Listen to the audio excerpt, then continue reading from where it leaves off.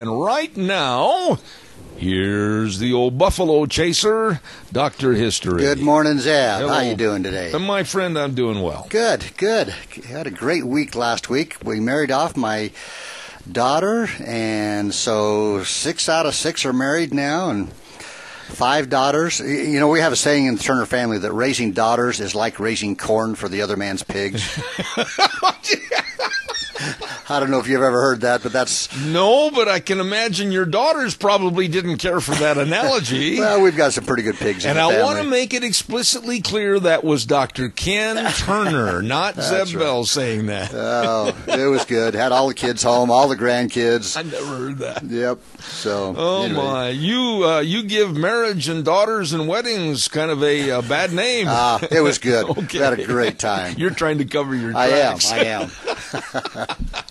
Oh, it was Okay, good. now without further ado, as he pulls his Tony Llama out of his mouth, what Yep. are we going to talk about this Well, morning? I've got to apologize for last week. Now you did something last I week, too. did. I said, we told a story about Peg Leg Smith.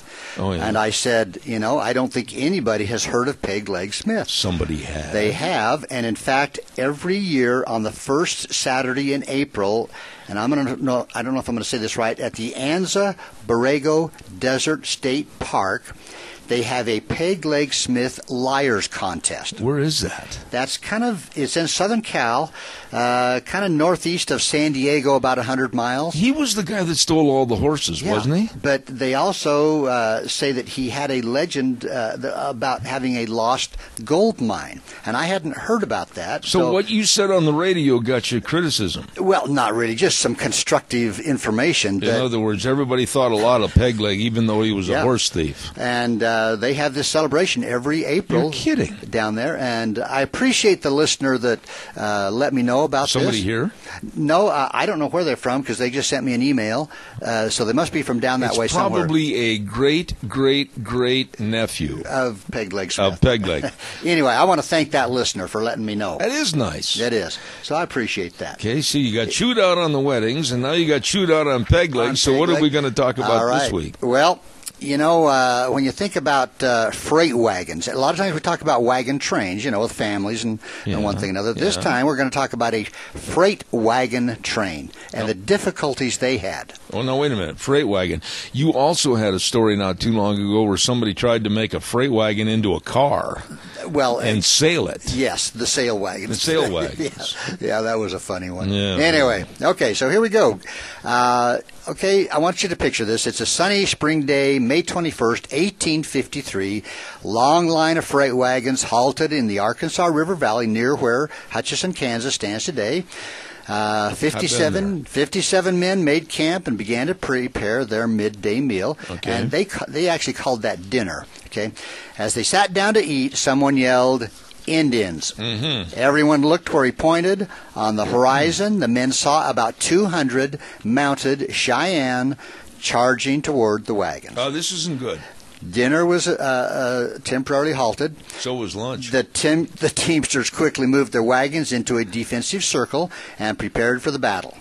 So as the Indians neared the wagons, the Teamsters could hear them yell. Some Indians fired rifles. Others had bow and arrows shot towards the wagons, which, like I say, they were loaded with trading goods bound for Santa Fe. So they were pretty heavily laden. Yeah. But anyway, we know what happened that spring day because one of the Teamsters, a young man by the name of James M. Fugate, later wrote his recollections. So this is actually taken from a journal, from a diary. So this is legit. Yeah, Okay. and so his name is James, or I'm going to call him Jim Fugate. Okay. And here's what he said. He said, "Taken by such a dangerous disadvantage and surprise, we were just in that position which makes men fight with desperation, and instantaneously our rifles were pealing forth with their notes of defiance and death to the Indians." Boy, that's colorful language. It is. For somebody back then. In other words, he could have said, "We were scared to death, but we shot back." Yeah. So anyway, some kind of a colorful, in a good way, language. Yeah. Anyway, so the wagon train with 45 men under the command of a J.W. Jones had left Lexington in Lafayette County, Missouri, east of modern-day Kansas City, Missouri, about a month earlier. Okay. So they'd been on the trail for about a month. Mm-hmm. So their journey was uneventful as the wagon train crossed into what months later would be Kansas territory and headed down the Santa Fe Trail to Council Grove, which was the last settlement before reaching New Mexico. Well, many miles west of Council Grove, the wagon train came on 12 Santa Fe-bound men with 3 wagons waiting along the trail. They were just sitting there.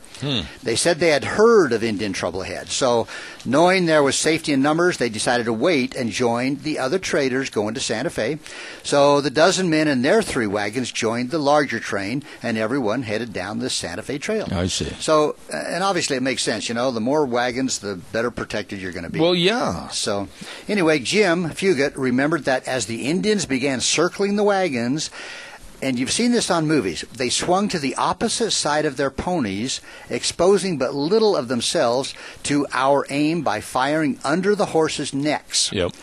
Now, to me, that's a heck of a horseman. That can, and to hang on like they did. But the Sioux and the Cheyenne, I think it was the Cheyenne, were the best at that. Or the Comanches, I think, were the best horsemen. But anyway, he says their deadly missiles were soon playing havoc among our cattle. Now, were they shooting guns or arrows? Both. Oh, they were. Yeah. I see.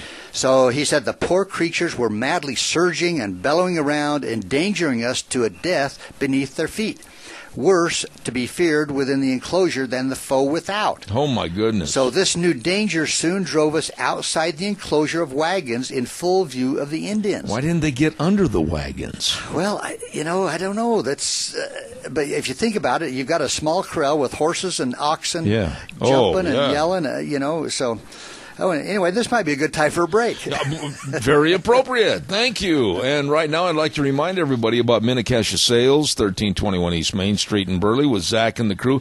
Oh, you're remodeling this spring, are you? Well, listen, they've got all your lumber packages to choose from. Hey, maybe you're fixing the roof. They've got all your shingles, and they've got all your carpet. You're really dressing things up, aren't you? Well, you're pretty doggone smart by going to Minnecasia Sales at 1321 East Main Street in Burley, right across from the airport. And the number to call Zach and the crew, 878-2091. Don't forget, Minnecasia Sales in Burley. And now, the attack continues. All right, so here we have this wagon train.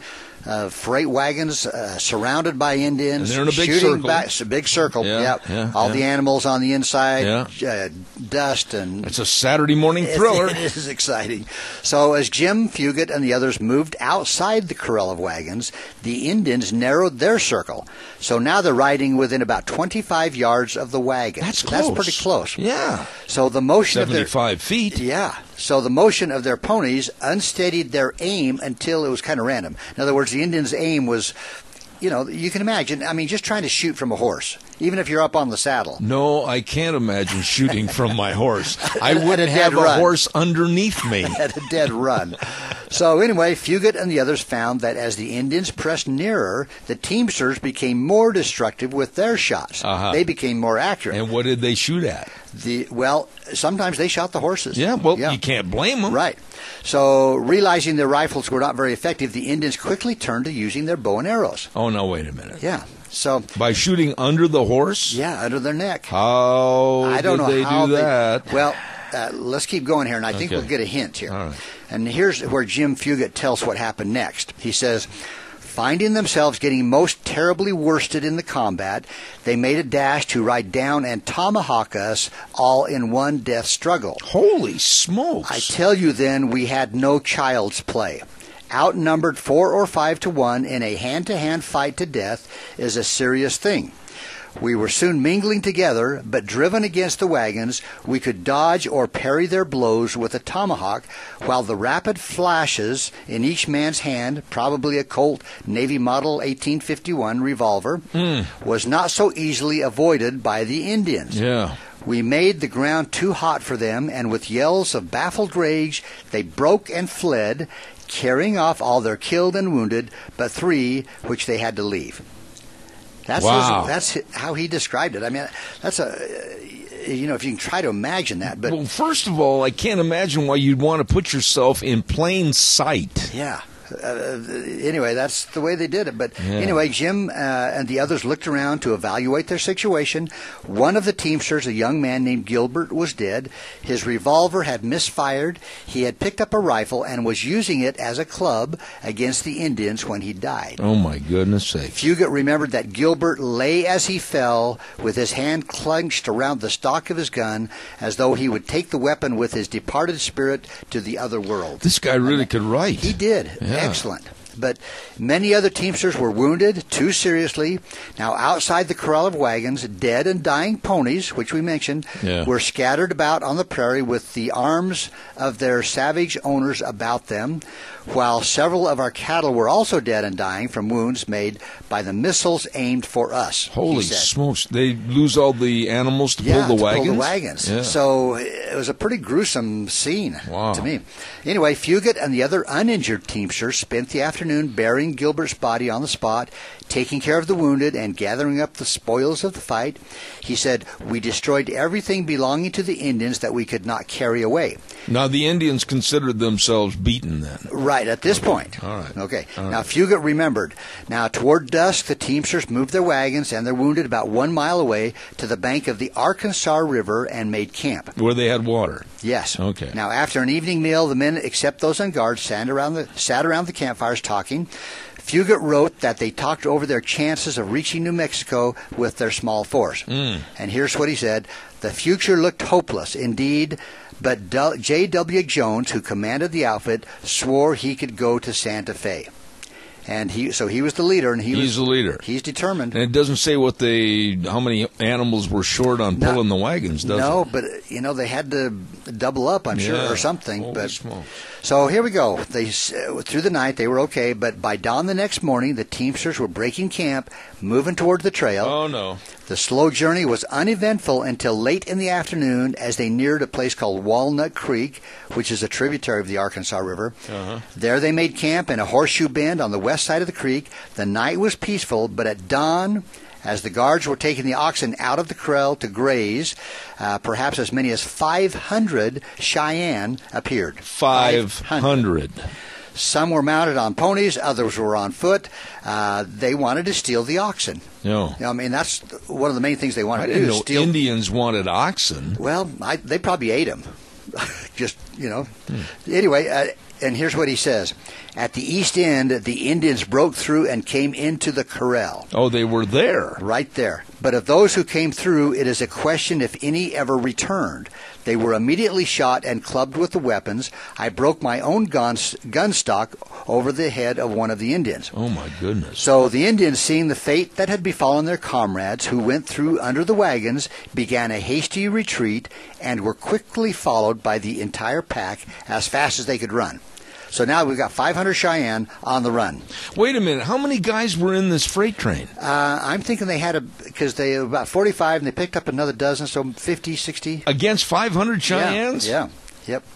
So they took refuge in a low range of sand hills along the Arkansas River, which not very far from where they were. Yeah. But anyway, and what they would do is they'd come out occasionally during the morning to harass us. And Fugit said harass. Yeah, shoot. And, good word, yeah. So Fugit said that he and the others followed the Indians toward the sand hills. Now, this doesn't sound real smart to me. Okay, firing at them, but when the teamsters got as far as they could go, they retreated to the safety of the corralled wagons. Yeah, like hurry. Yes. There the wagon master, J.W. Jones, counted the bodies of 60 dead Indians inside and outside the corral of wagons. Holy cow. Now, at this point, five teamsters had been killed and several wounded, and a few of them would actually later die from their injuries. Oh, yeah. So they were getting hit pretty hard. Yeah. So anyway, all was quiet until about mid-morning when the men in the corral saw another party of armed white men, actually, forming a line to the west and moving toward the Indians. Now, Fugit and the others soon learned the armed white men were from another wagon train owned by Majors and Russell out of Missouri. So they were coming to help the freighters. Yeah. Oh. They were camped about a half mile to the west. Seeing them moving toward the Indians, Fugit and the other teamsters in his train left their corral to join them, and soon all of them were moving together toward the Indians. Oh. So it was then that the Indians beat a hasty retreat across the Arkansas River. They're still outnumbered. Oh, my goodness, yes. So, anyway, so Fugit and the teamsters from his train apparently visited with the teamsters from the other train, thanked them for their help. The teamsters then returned to their respective camps, and at Fugit's camp, he and the others, they buried their dead, as I mentioned, that had been killed, a little ways southwest of their camp. So at about 2 o'clock that afternoon, they broke camp and soon joined the Majors and Russell wagon train and continued down the Santa Fe Trail. So now here we are, about 5 or 6 miles down the trail. Oh, no, not again. The teamsters had a brush with more Indians. Oh, my goodness. But nothing serious occurred until early the next afternoon. Until, now they were camped about 200 yards south of a place called Pawnee Rock. Okay. I've never heard of that. But the night passed without incident. But the following morning, 8 o'clock in the morning, here we go. Just as the oxen are being yoked, a band of about 300 Cheyenne suddenly charged the wagons from the north around both sides of Pawnee Rock. This is a problem. This is not good. This is not going to work. All right. Good. It's a good thing we're getting close to the end of this trail. Yeah, it is. Okay. And here's what he said. He said, leaving our cattle just as they were, some yoked, some partly yoked, we instantly seized our weapons and pitched in vigorously to repulse the assault. The Indians opened a heavy fire from the start. They made strainers of our wagon boxes by perforating them with bullets and arrowheads. The Indians who were mounted fired high, and many hit some of their own men on the other side of the corral. So, in other words, they're riding in a circle. And they're shooting. And some of the bullets, this is kind of a circular firing squad. Yeah, so you may get hit. This is not good. Not for you would think that they would have studied tactics more cautiously. Exactly. So, anyway, after firing this way for a while and finding they could gain it's got to be nothing. funny, though. The chief is sitting up on a hill on his paint pony going, gee, I wish they'd quit shooting each other. Yeah, so after a while, finding they couldn't get anywhere, they beat a hasty retreat to the south, taking with them their dead and wounded, who were in nearly all cases tied to their ponies. Now that's what, as I mentioned, they could ride and shoot underneath their neck. Yeah. So evidently they tied themselves somehow to the horse. Yeah. Which makes more sense.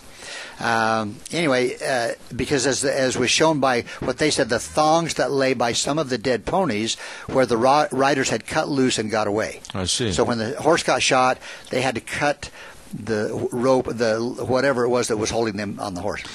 So anyway, but I still want to go back to the circular attack and the bullets. Man, you could wipe out your own neighborhood and never know it.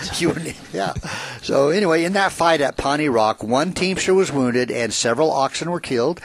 The next morning, the wagon train continued down the trail. Here we go again. Well, Fugit remembered that they had to fight Indians every few days. No kidding. He said, we had engagements at Pawnee Fork, again near Fort Dodge, again at Cimarron, and a place called Mount Aubrey in what is now Kearney County, Kansas. Anyway, when Fugit and the others reached Mount Aubrey, they found a party of 11 Spaniards who had been attacked by Indians. 10 of them were dead. The 11th was still alive but had been scalped, and he died a few hours after he was found. So that's what they came across. Anyway, the wagon train camped near where the Spaniards had been attacked.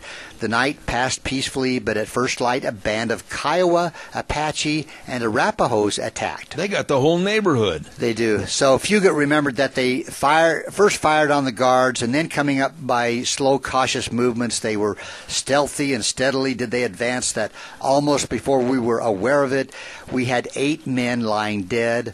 All this time, we kept up a vigorous and pointed fire. About 10 o'clock, finding they could not capture our train, they retreated the way they came, leaving their dead. So the wagon train remained in camp for 4 days. They buried the dead, including the 12 Spaniards. Really? He said, we had some more fighting now and then until we reached Fort Bent, after which we were out of hostile country, and we reached Santa Fe in safety with what we had left of men and animals. We lost no wagons and carried our cargo entirely through. Holy mackerel. Think of how many guys got killed. That's terrible. And this is a freight wagon. And that's a bona fide report from Yeah. one of the guys who kept a diary. Yeah, his journey, and quite Wow. eloquent, I Yeah. thought, in his writing, which is unusual for... I would imagine at the next council fire at the Indian tribe headquarters, they probably discussed their tactics of shooting in a circle. Yeah, I would think that would have to come up in Yeah. conversation. Excuse me, Chief, the last attack didn't work well. Yeah. So, anyway, that's just a story that I That was thought a pretty good interesting. story. And it was called the what? The Well, it's just called Jim Fugit's Adventures on the Santa Fe Trail. Santa Fe Trail. And I suspect he probably has a lot more written about other adventures. Once they were at Santa Fe, then did they turn around and go back the same way? Well, you know, the freighters... I wouldn't. I wouldn't either, but that's what they did. I'd go back to Kansas via New York. Go, you know, and have a lot of people with you because, Oh, my you know, this was goodness. 1853, so right in the middle of... And they didn't have the Winchester repeating rifles then either. They were all single shots. You know, I think you're right. I know they about were, that, yeah. They had the pistols, but I think they were the cap and ball, and they weren't Yeah, easy they to were load the- either. He said probably a Colt Navy model, Yeah. 1851. They kick like a mule. Oh, yeah. Yeah. So they're, what, a six-shooter, I guess. Yeah, but then you took time to... Boy, I'm impressed that they could fire all Yeah. those guns. Percussion revolvers, Yeah, what he calls percussion it. caps, yeah. Yeah. Okay. Anyways, that's the You story did it of again, Jim Doc. Fugit, yeah. Outstanding. So I've got to pay some bills, and I salute you, Dr. History, for a very good story. I got to talk to you during the break. Don't run Okay. off. Well, just real quickly, those that want to hear that story last week, just go to dr-history.com, and you can hear the story about Peg Leg Smith Okay. that we mentioned. Yep. Peg Leg, the horse thief. Yes. And everybody likes him.